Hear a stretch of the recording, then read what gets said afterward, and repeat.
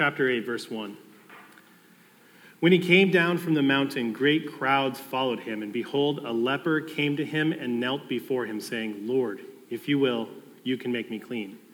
And Jesus stretched out his hand and touched him, saying, I will, be clean. And immediately his leprosy was cleansed.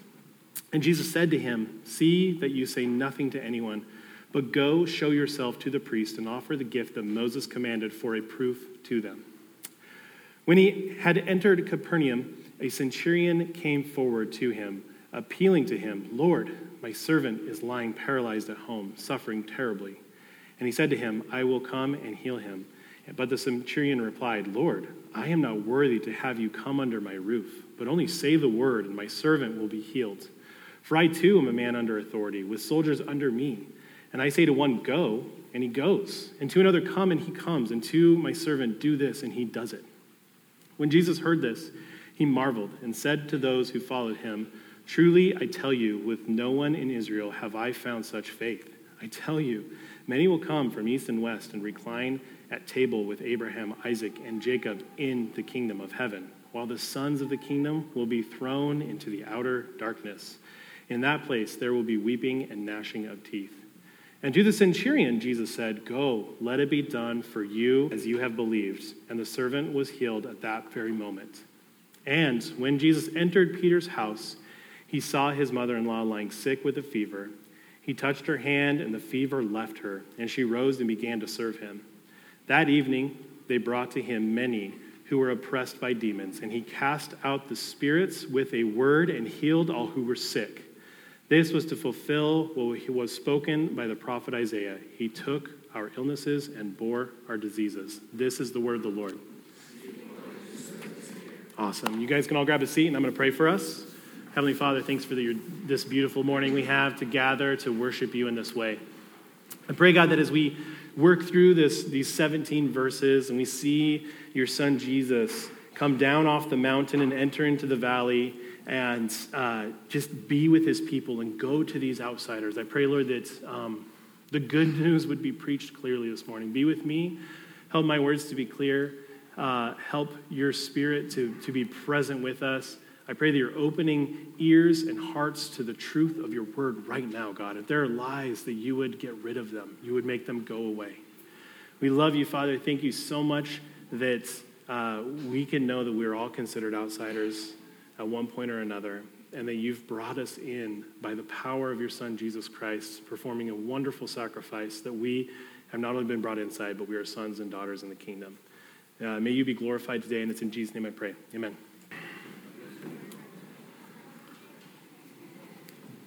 Before we get into our sermon, I just want to say, today I had clear evidence that there is an enemy. Because on a Sunday morning, when I get to preach, I have a routine that I do where I go through my local wonderful Starbucks, and I get my order, I make my mobile order, and I go through and I pick it up. It's a chonga bagel with cream cheese and an Americano with a little bit of white mocha. It's delicious. It's a wonderful treat. I do it to treat myself, to get myself jazzed and real excited, to be like up here and jittering and stuff when I'm up preaching for you guys. It's really great. But this morning I go through, I do my order, my normal automatic Sunday morning preach order, and I go through and I get it, and I get here and I'm all excited. And I'm sitting down to pray and to start drinking and eating of my delicious bagel. And I just have to tell you, it was the most horrible bagel and coffee experience I've had in a very long time. It was not good. And I was really sad about it because I just love that little treat. My coffee had no coffee in it. It was like white mocha water, and it was sad. It was gross. And then my chonga bagel was stale, and I think the cream cheese had been warmed up and then cooled down and then warmed up and cooled down again because it was a weird kind of sour today. I'm just saying, it was funky. So I just want you guys to know your pastor is being attacked by the enemy this morning, and I'm not okay with it. But here's the thing. I prayed, and Jesus helped me, and we dispelled some demons this morning because guess what happened?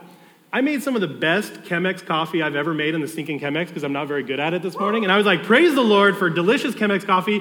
And then I finished praying, and I go out into our little kitchenette by our office, and the Holy Spirit, I think, is the one who dropped off some donuts. And so whoever brought donuts, praise the Lord. I'm just saying the Holy Spirit did it because I had donuts this morning, and I was just praising the Lord. I was like, you have redeemed this situation in my life, Lord. Thank you so much. So just some evidence that, one, we have an enemy, but two, we have a great Savior. Amen? All right, so let's preach this sermon this morning. So Taproot Church, I'm excited. We're transitioning into the next part of Matthew. We're going to be coming down off of the Sermon on the Mount, and we're going to be following Jesus as he goes about 3 years of ministry. And he's going to be engaging in people and interacting with people. And it's a really cool thing. I just want to say, it's like Matthew's painting this picture of do you guys realize we spent the whole last year hanging out with Jesus on the Sermon on the Mount? Because it's just so dense, and there's so much to learn in it, and there's so much to grow. It's like sometimes we were taking one verse at a time and just spending our whole morning on that one verse, because there's just so much. It just shows the genius of Jesus and the intentionality of God to give us that sermon to help us to know, what does it mean to be a kingdom person, to be a kingdom citizen? What is Jesus calling us to as his followers? And so, but what's cool is we've now finished that. But Jesus doesn't just stop there. What Jesus does is he goes from being the teaching king on the mount and immediately comes into the valley and is the servant king in the valley. Isn't that cool? And we're going to spend some time kind of rehashing this idea that this is what Jesus is doing, is he's going to be living out the Sermon on the Mount. So not only did Jesus get up and teach us how we are to be as kingdom citizens, but he's actually going to be showing us. And so we're going to be spending some significant time. Thankfully, we're going to be doing some longer chunks of scripture. As you see today, there's 17 verses we're going through today. And I have to say this too, as I've started studying this and looking through this, Matthew masterfully crafted this to point out some beautiful truths about God, about who Jesus is and what he's doing here. And it's all to help point us to the goodness of God, the goodness of the good news of Jesus Christ, and how we are to follow in his footsteps as his church. And so that's what we're going to be doing today. My up front, what I want us to think about is, let's be the church that, we have to be the church that goes on the mountain and receives the word from the Lord, but let's also be down in the valley with human beings applying his word. And that's kind of the transition we see happening here. And today's significant because I'm going to be focusing a lot on, let's keep in mind, this is the first thing our Lord Jesus does when he comes down off the mount. There's significance in that. There's something about that priority. Jesus has a priority. He has a plan. He has a mission. And so I titled my sermon today, Jesus Goes to the Outsider. Outsiders we're going to be looking at today are the unclean. We're going to be looking at the enemy. And we're going to be looking at the marginalized. And my plan is this is really fun for me because these are some of my favorite kinds of sermons to preach because they're narrative in nature. So what that means is we've transitioned from wisdom literature, Jesus saying really, really smart things we have to sit and unpack. Now we've switched over to where this is more narrative driven. This is like a story. Matthew has recorded the actions and the work of Jesus. And so what I want to do today is my first point is going to be kind of just all encompassing the whole story. We're just going to kind of walk through and look at the beauty of our Savior going out and going to these outsiders. And then point 2 and 3 are going to be kind of on the end of this sermon to help us ask the questions, what do we learn about Jesus here? And what can we take away from this today? So that's my rough outline for where we're going today. But I want to spend a good significant time just walking through this narrative passage and seeing the genius of Jesus and what he's got planned and what he's doing here. Okay? So let's kick it off. Right off the bat, I'm going to read that first paragraph one more time. It says, when he came down from the mountain, great crowds followed him. And behold, a leper came to him and knelt before him, saying, Lord, if you will, you can make me clean. And Jesus stretched out his hand and touched him, saying, I will, be clean. And immediately his leprosy was cleansed. And Jesus said to him, see that you say nothing to anyone, but go, show yourself to the priest, and offer the gift that Moses commanded for a proof to them. So we get introduced to our first outsider, a leper. And we see Jesus is coming down off the mountain. He's headed to his destination, Capernaum, which is a little city that's about an hour's walk away from where they think he would have been teaching the Sermon on the Mount. And so as Jesus is headed to that city where he's going to go and hang out at Peter's house for the night, kick his feet up and rest is his plan, I think. He's on his way there. A leper approaches him. So let's just start there and just kind of help us make sure we're all on the same page. What is a leper? So a leper is someone who was diagnosed with a type of skin disease that they're unclear because there's through history there's been different kinds of leprosy, but imagine it's a nasty skin disease that everyone was pretty terrified of because it made you look real rough. Okay, it was like skin would be sloughing off. You would have patches of it to where your skin didn't want to stay on your body for whatever reason, and it was just some nasty stuff. What's significant about leprosy is that because of the nature of it, it was thought to be extremely contagious. Some medical professionals and scientists actually believe that wasn't true. That was more just a perceived notion of the culture around them, that it was super contagious, but it actually wasn't. But leprosy was something that everyone made sure you stayed away from them, and they weren't allowed to enter normal society in any way or shape or form because it was impossible for them to become ritually or physically clean. And that was a big deciding factor for people in this day, was whether you were clean or unclean. Because you could do certain things to make sure that you proved your cleanliness, but someone like a leper was a complete outcast and outsider because it was impossible for them to do anything to make themselves clean enough to be able to enter into normal societal norms. And that's a huge bummer, right? It's crazy. It's crazy to think this leper even approached Jesus. This is actually really important for us, that right off the bat, this leper notices something unique about the person of Jesus. Because it would not have been acceptable for the leper to go up and do any form of begging or getting near any peoples trying to enter the city.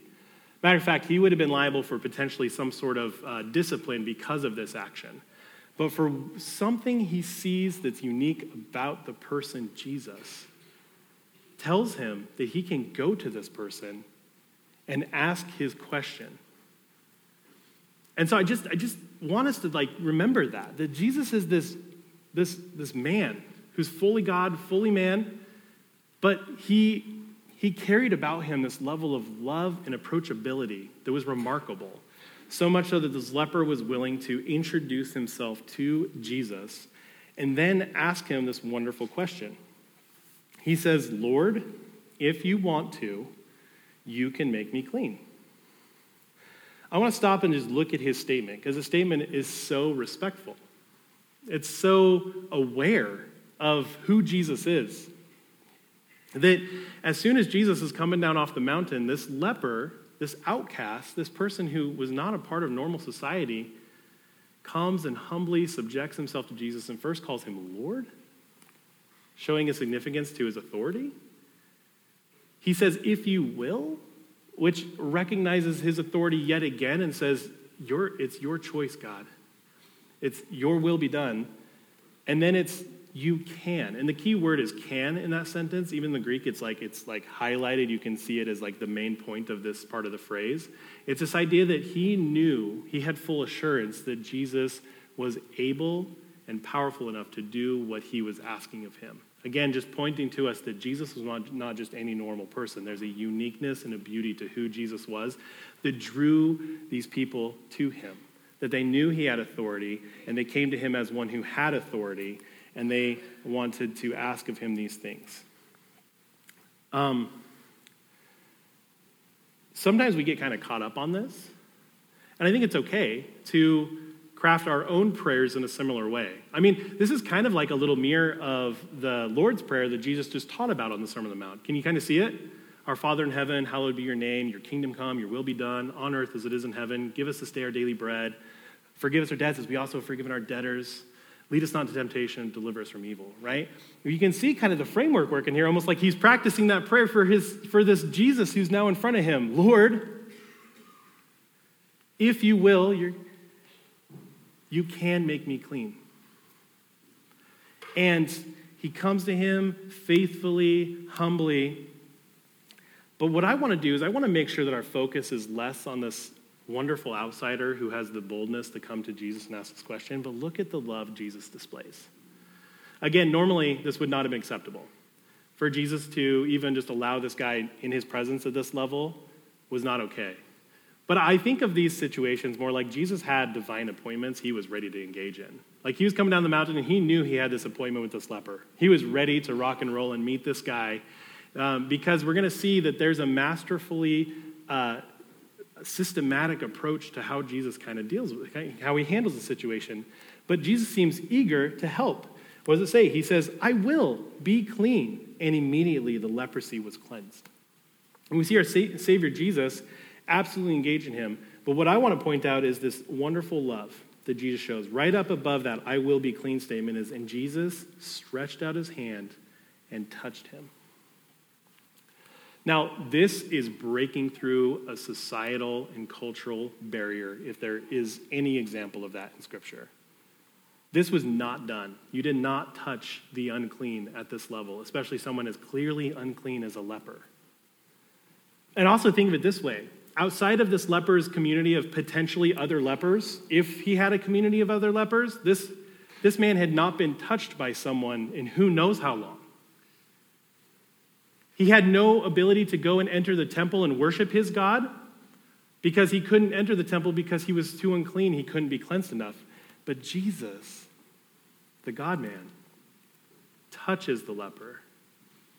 I just think like, man, when I think about how that applies to us today, I think we go through similar levels of loneliness that I think this leper was going through. We kind of craft for ourselves this idea of our groups online. You know, it's like we're part of groups in all these different ways, but I think I'm seeing more and more the degradation of us to be able to just have real, honest, human-to-human contact and interactions with each other. It gets harder and harder. I think because we're getting so stuck on our screens. And I think we're similar to lepers where sometimes we don't know how to have human interactions. And Jesus shows up and he touches this leper and he says, he has this very human, engaging interaction with this unclean outcast of a man. And it's just this picture and this demonstration of our God going to the one who's considered outside and showing a deep compassion for them. I say that's true of how Jesus interacts with all of us. Now, before we move on past this leper example, I just want to touch on that whole moment where Jesus says, don't tell anybody. Because I think sometimes we go like, what are you doing here, Jesus? Like, why? And I just want to point out a couple reasons why Jesus would do this. He's not trying to be secretive. He's not trying to overthrow everything, but he kind of is. We'll talk about that. But what Jesus is doing is, first of all, he's being very humble. And the fact that his plan is not to just come in, and he said it in the Sermon on the Mount, but he says he's not here to abolish the law, but to fulfill it. So you see Jesus showing a level of respect, love, and admiration for the law here by encouraging this leper to go and perform his act of worship, do his act of sacrifice, and be able to go into the temple. Now, here's the thing that's really cool. We can also think of this like Jesus was being very kind to this man. This would have been the first time this man, since his diagnosis of leprosy, would have been able to enter the temple at all. And here he was able to go and perform his act of sacrifice and worship of his God for the first time in the way that they would have known to do it at all. So there's an act of mercy there even where Jesus is like, go give your sacrifice, enter that place. You're an insider now, is kind of the way that Jesus is doing this. But Jesus is slowly opening the door of the new covenant to come into reality. He doesn't come in and just kick down all of everything right away and just be like, the new covenant's here, I fulfilled it. Instead, it's like he respects the level of the law, and he, as he kind of brings about his messianic claim into the world. A commentator, Frederick Bruner, says it this way. He says, Jesus will not storm Israel with his messianic claim. He will knock quietly at its door, leper by leper, little by little. Another thing was that Jesus had a mission. And him becoming super duper popular with everyone who might be sick or demon-possessed or demonized is a better way to say that, is going to actually get in the way of his plan a little bit because it's going to make him very popular to where he's going to have a whole lot of people around him all of the time. What's fun as well to note is that Mark chapter 1 actually gives us a little bit more of this story with the leper. It actually talks about how the leper goes out and tells everybody. He disobeys Jesus, and he tells everybody about the miracle. And then that actually, Mark notes in his gospel that it actually causes Jesus to not be able to enter towns anymore. So it's like Jesus is like, dang it, I didn't want that to happen, but here we go anyways, because this man disobeys him, because he's so excited about the wonderful miracle that Jesus has done for him. So those are some of the reasons why Jesus sometimes says that. We'll see that a couple times where Jesus says, hey, don't tell anybody, hey, don't tell anybody. That's typically the reason why, because he's slowly transitioning from old covenant of having to obey the law but not being able to, so then only God is upholding his end of the covenant, and we're not able to uphold our end of the covenant. But then as Jesus comes in, he makes it to where God upholds his end of the covenant, and God also upholds our end of the covenant through the new covenant of Jesus Christ. And so that transition is happening as Jesus is here on earth, and he's just slowly entering into that new reality. Okay, let's keep going. So the centurion, let's read this whole part of the story as well. It says, when he had entered Capernaum, a centurion came forward to him, appealing to him, Lord, my servant is lying paralyzed at home, suffering terribly. And he said to him, I will come and heal him. But the centurion replied, Lord, I am not worthy to have you come under my roof, but only say the word, and my servant will be healed. For I too am a man under authority, with soldiers under me. And I say to one, go, and he goes, and to another, come, and he comes. And to my servant I say, do this, and he does it. When Jesus heard this, he marveled and said to those who followed him, truly, I tell you, with no one in Israel have I found such faith. I tell you, many will come from east and west and recline at table with Abraham, Isaac, and Jacob in the kingdom of heaven, while the sons of the kingdom will be thrown into the outer darkness, and in that place there will be weeping and gnashing of teeth. And to the centurion, Jesus said, go, let it be done for you as you have believed. And the servant was healed at that very moment. Okay, so then we see Jesus. He's now come down the mountain. He's made the hour-long walk down from where the Sermon on the Mount was taking place into the city of Capernaum, and immediately a centurion comes up to him. Now we have to ask the question, okay, what's a centurion? We don't have those in our day and age, but a centurion would have been a Gentile, likely Roman officer who was a commander over 100 foot soldiers. The word centurion means 100. He's a commander over 100 foot soldiers. So that's what he was doing. Because we need to know that all of what was considered the Holy Land, right, Jerusalem, all around Galilee, the whole section that most of Scripture takes place was under Roman rule. Alexander the Great had already happened, and all of this section of land was taken over by the Romans. And so they were occupying all these different towns by having centurions and their foot soldiers in these places living and maintaining order and enforcing Roman law. Does that all make sense? And so that's happening during this time. So, just to point out, to make sure we understand, a centurion would have been considered an enemy to any Jewish man or people there because they would have been the oppressive enemy that was amongst them. It's similar to our founding fathers not being very happy about the British being here. They wanted them to go away, so they would get around and talk about it and be like, how can we rebel? If any of you like the musical Hamilton, it's what it's all about, right? Imagine that kind of angst that Hamilton and his friends have. That's kind of how typically the Jewish man or woman would have felt about the Roman oppression, okay? And so the centurion comes to Jesus. Again, something unique about the person of Jesus that a centurion, this Gentile man, would have approached him because this guy would have been viewed the enemy, and Jesus would have been viewed the enemy of the centurion. But there's something about Jesus. Well, the centurion comes up to Jesus, and he mentions this. He says, Lord, another act of authority, my servant is lying paralyzed at home, suffering terribly. So that's all he says to Jesus. And Jesus immediately says, I will come and heal him. I love this. The guy doesn't even get to get his question out before Jesus seems eager and excited to go and show love and compassion to the enemy of his people. I just think that's so good for us to recognize this is Jesus performing or living out what it means to live out the Sermon on the Mount.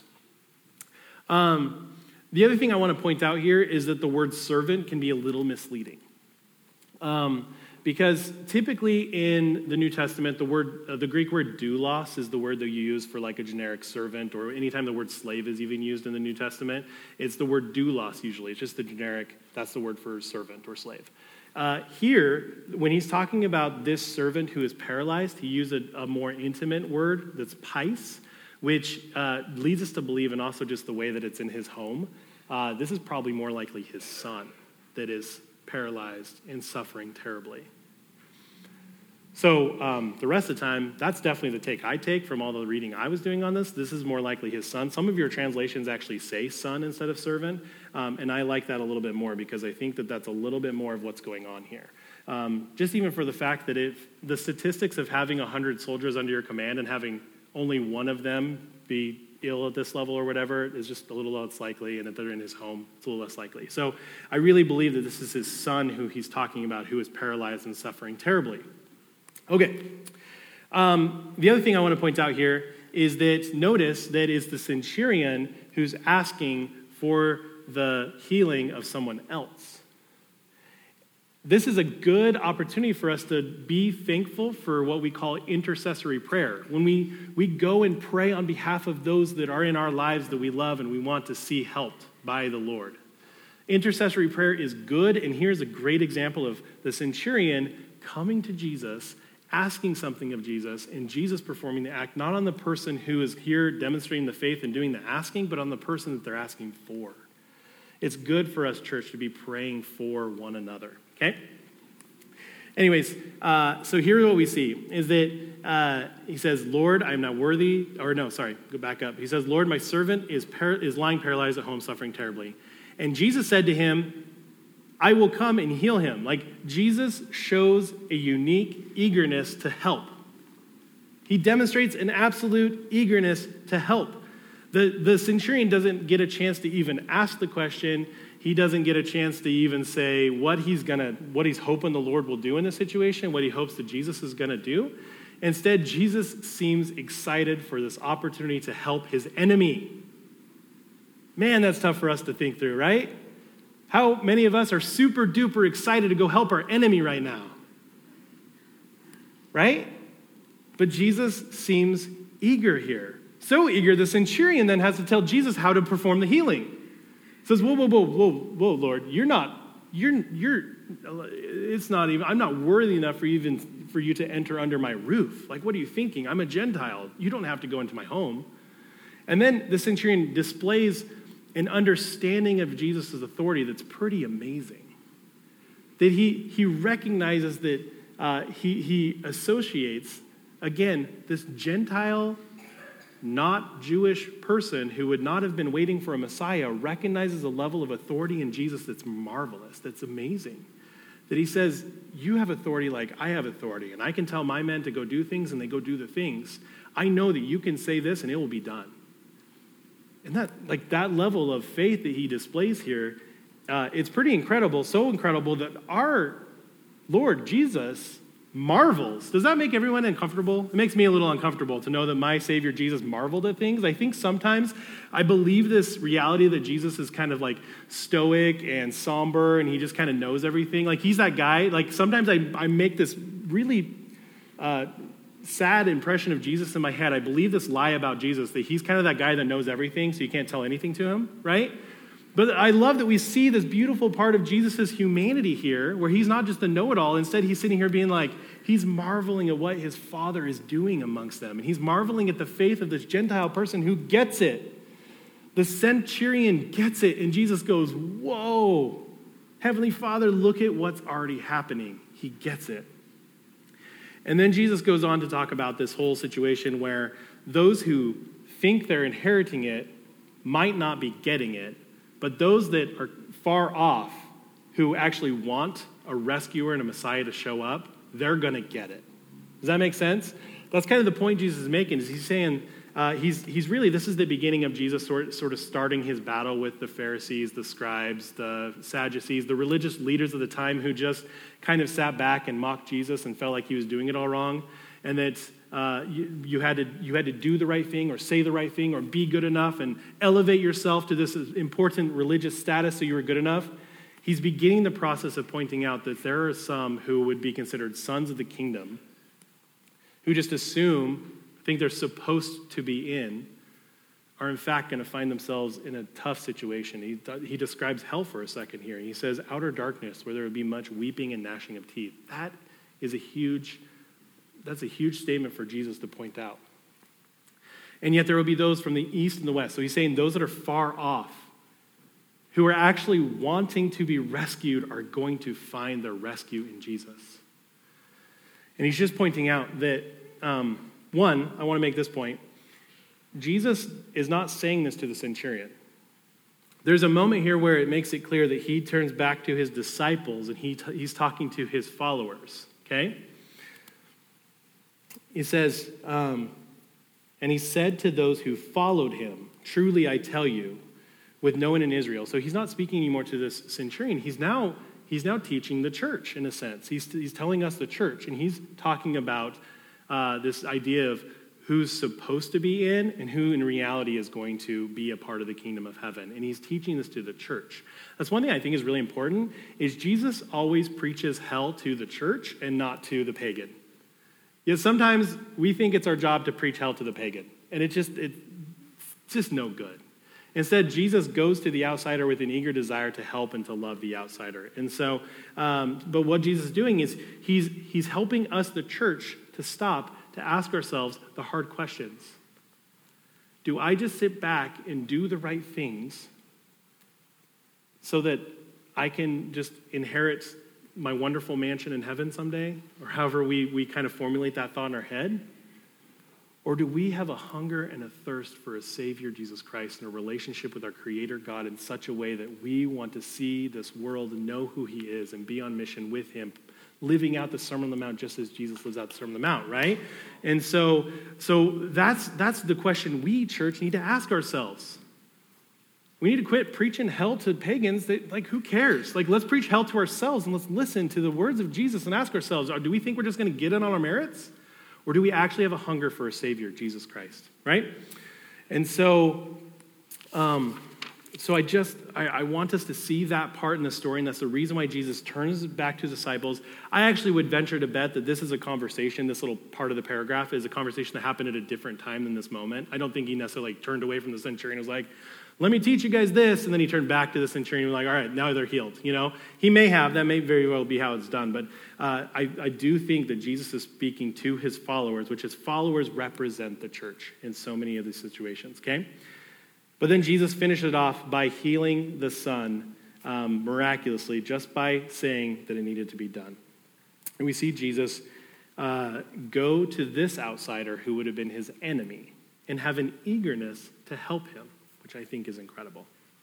And then the last scenario where they finally reach their destination at Peter's house, and it says this, picking up at verse 14. And when Jesus entered Peter's house, he saw his mother-in-law lying sick with a fever. He touched her hand, and the fever left her, and she rose and began to serve him.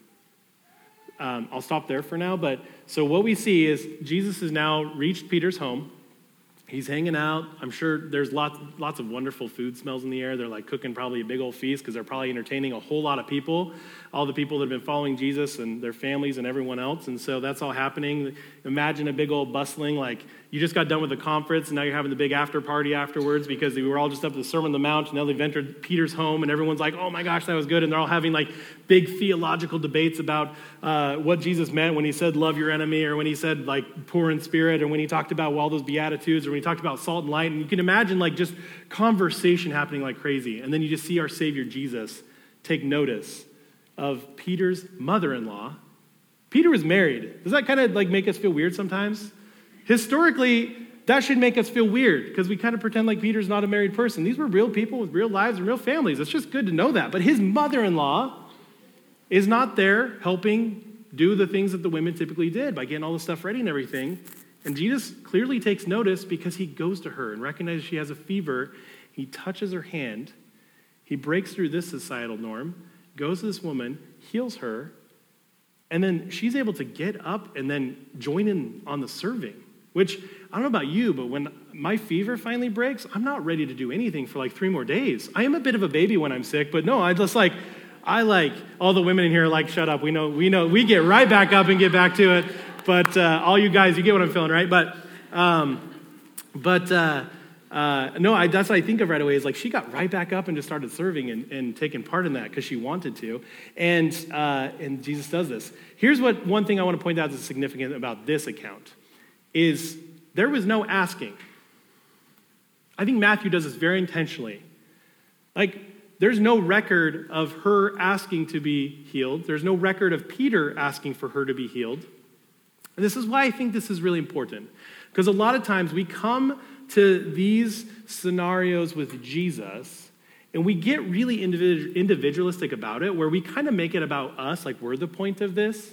And so we start kind of getting works-based almost with this by asking ourselves, how can I have the right kind of faith like the leper? How can I have the right kind of faith like the centurion? Or how can I have the right kind of faith like Peter's mother-in-law? And I don't believe that's the main point of what Matthew is trying to get done here. I think what Matthew, and I don't think, I know what Matthew's doing here is he is helping us to look at our Savior Jesus and learn something about him, right? This is less about the special incantation or the special prayer or being good enough to get help from our Savior God. It's that we can recognize that our Savior wants to go to the outsider and he's eager to help them because that's what he wants to do, because he is a rescuer and a Savior. That's who he is.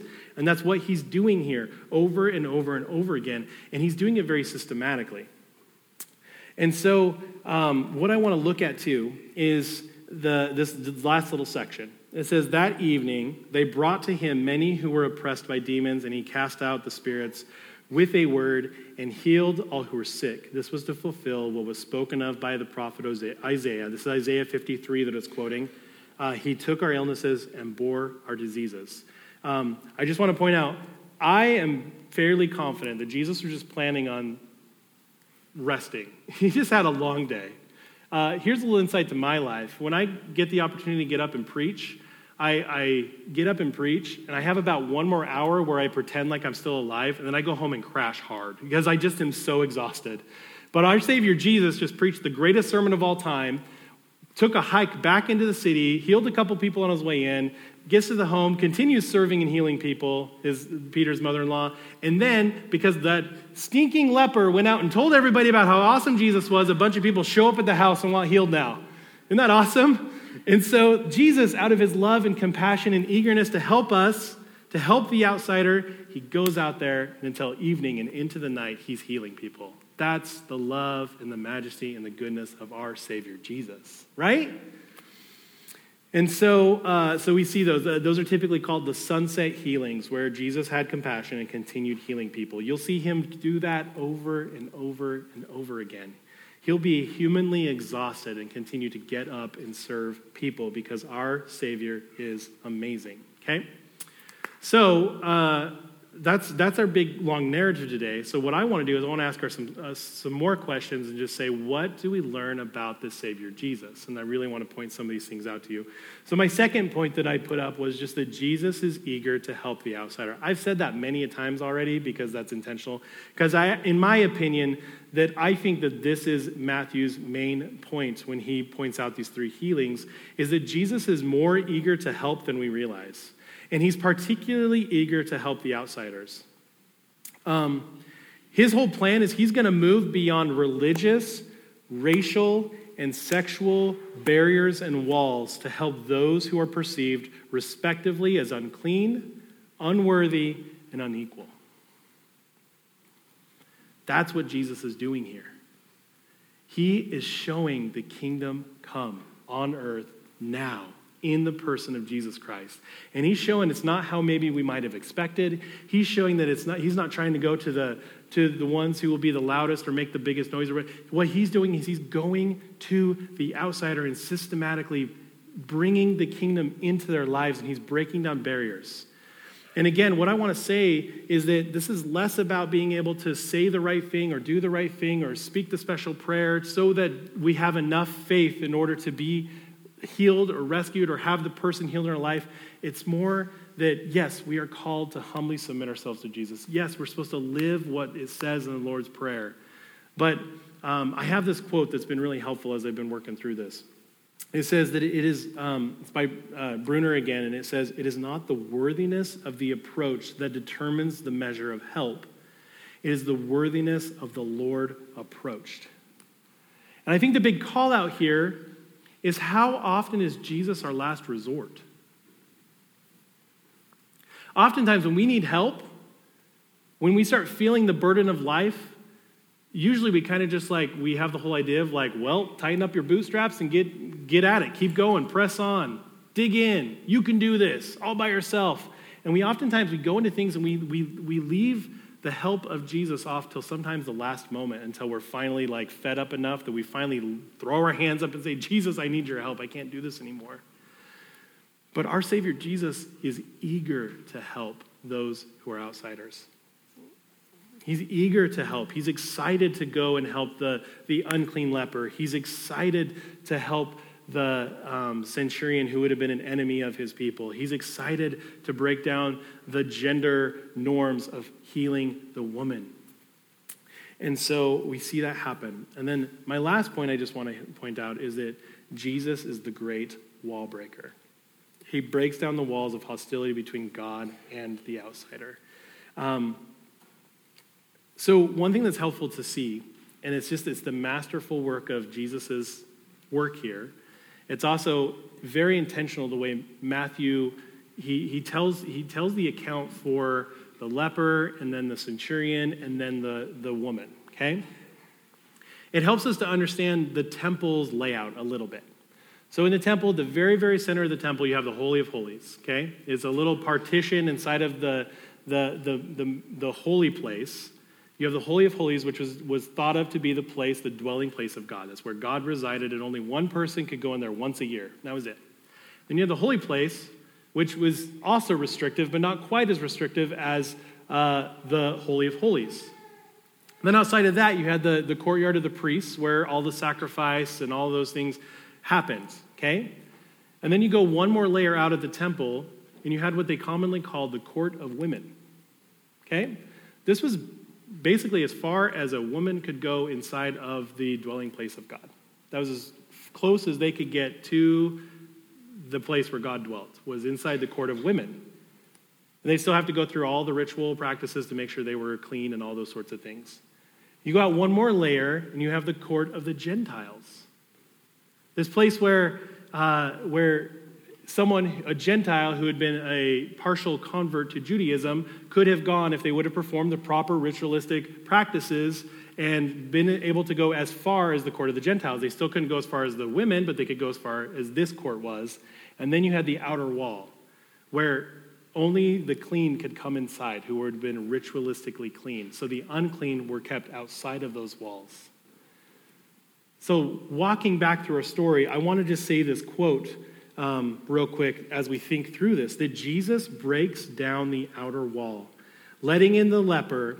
Then he breaks down the wall of the court of Gentiles, letting in the centurion. And now he breaks down the wall of the court of the women, letting in the women. At the cross, he will split the veil of the Holy of Holies, letting in everyone.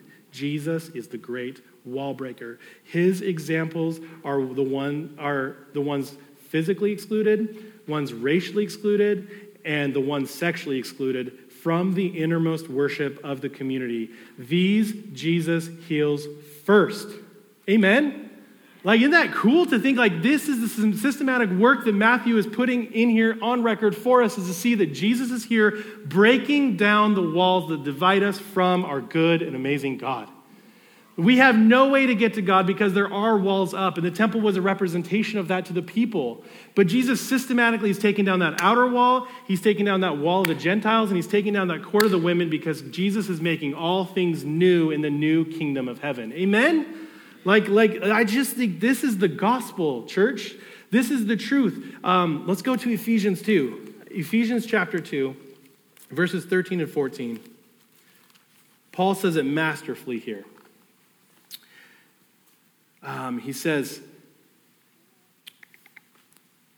"But now, in Christ Jesus, you who once were far off have been brought near by the blood of Christ. For he himself is our peace, who has made us both one and has broken down in his flesh the dividing wall of hostility." Isn't that good? That is good news, church, because every single one of us were outsiders prior to the good work of our Savior, Jesus Christ. Every one of us. But Jesus breaks down the walls. He is the great wall breaker for people to be able to be with a holy God. that should get us excited.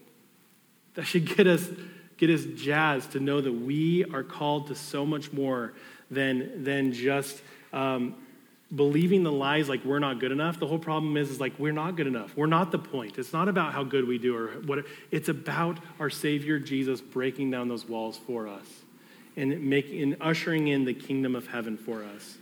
This is the king in the valley coming to live out the Sermon on the Mount, bringing the kingdom with him. It's this moment in history where we see our Savior ushering in the kingdom in this new way for the people. So I just want to finish up today by just asking a couple questions of ourselves. Like, how does this shape us? How does this transform us? What does this do for us? I just want to be reminded that every single one of us were once outsiders. If you consider yourself a follower of Jesus, not only have you become an insider, but you've become part of the family. You're a son and daughter in the kingdom.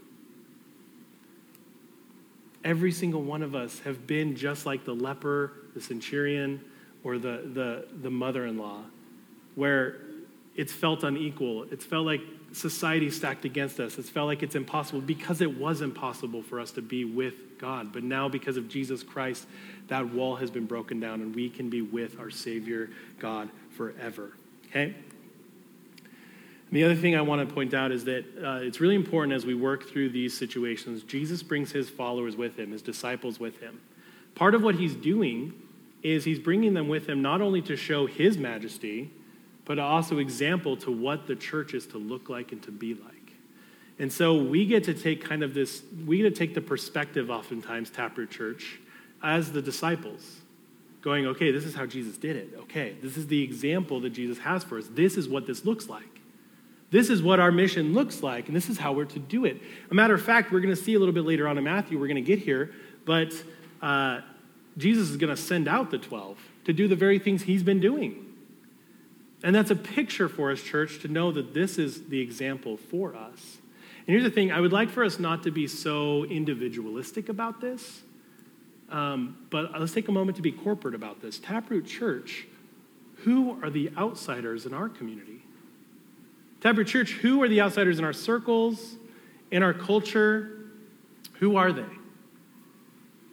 Because I believe those are the places where it would be good for us to highlight and to go as our Savior has gone. And go into those places and love those people well. That we would be able to know that because of what Jesus has done, we can bring the kingdom with us as well into those places where those people feel like they're outsiders as well.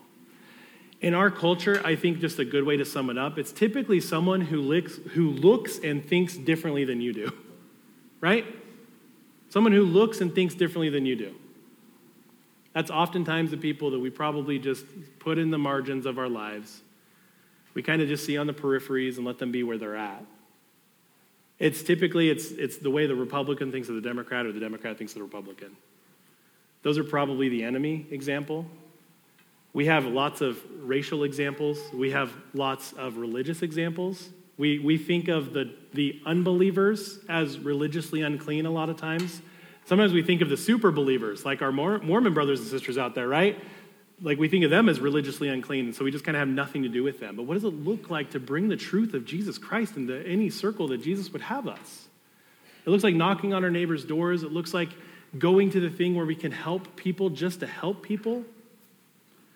A lot of what we learned today is that Jesus cares about our physical well-being and he cares about our social well-being. Like just the leper is a great example of that. Not only was he physically better off, but socially his standing went up immensely because of the work that Jesus did in his life. Jesus cares about these things, so it's good for us to just help people. Matter of fact, I'm excited because starting this Monday and a bunch of consecutive Mondays, we have an opportunity to hand out food boxes and join Twin Falls Community Church. They're going to be handing out food boxes, and there's stuff about that in your guys' bulletin. That's an opportunity for us to join with our sister church and go out and just serve people and offer them food on a Monday morning. I think that's exciting. That's a way that we can be like this to help outsiders potentially. There's plenty of other things. We're going to have an angel tree pretty soon in the Connect room, and that's an opportunity for us to ask ourselves, can we take on a family this season and bless them immensely so that they can have gifts under their trees? It's just these cool ways that we're already interacting and loving outsiders in our community, and I think we can continue to do so, and we can be like Jesus, carrying the goodness of his grace and his goodness into the outsider places that are amongst us. And so I'm just really, really thankful today that our Savior is the great wall breaker. I'm thankful for that personally because I know that he has broken through many walls to come to me, eager to help me, eager to heal me, to regenerate me, to transform me. And I know many of you have similar stories in here today. And let's not just sit on that, but let's get excited about the work that Jesus can do in and through us as a church. All right, will you guys pray with me? Father, thank you for this day. Thank you so much that we can look at this passage and we can be excited to see the goodness of the gospel, the goodness of your kingdom entering into the world and see this. And I pray, Lord, that you would help us to ask ourselves, where could we go? As former outsiders, now made sons and daughters in the kingdom, where could you send us to love the outsider as well? Who are those that believe the lies like they're not good enough or they've done too much bad or too much wrong? And how can we help them to know that you have a deep compassion for humanity, for your people? Help us to go on your behalf and love people. I pray that this message would also just reach deeply into all those here that are listening, that we would know that we once were far off, but you've broken down that wall of hostility, and we can just be in awe of our Savior Jesus this morning and worship him in word and in song and as we take communion together. Thank you, Lord, for your goodness. Thank you, Jesus, for rescuing us. Thank you for indwelling us with your Holy Spirit. Pray that we can know you and make you known. It's in Jesus' name I pray. Amen.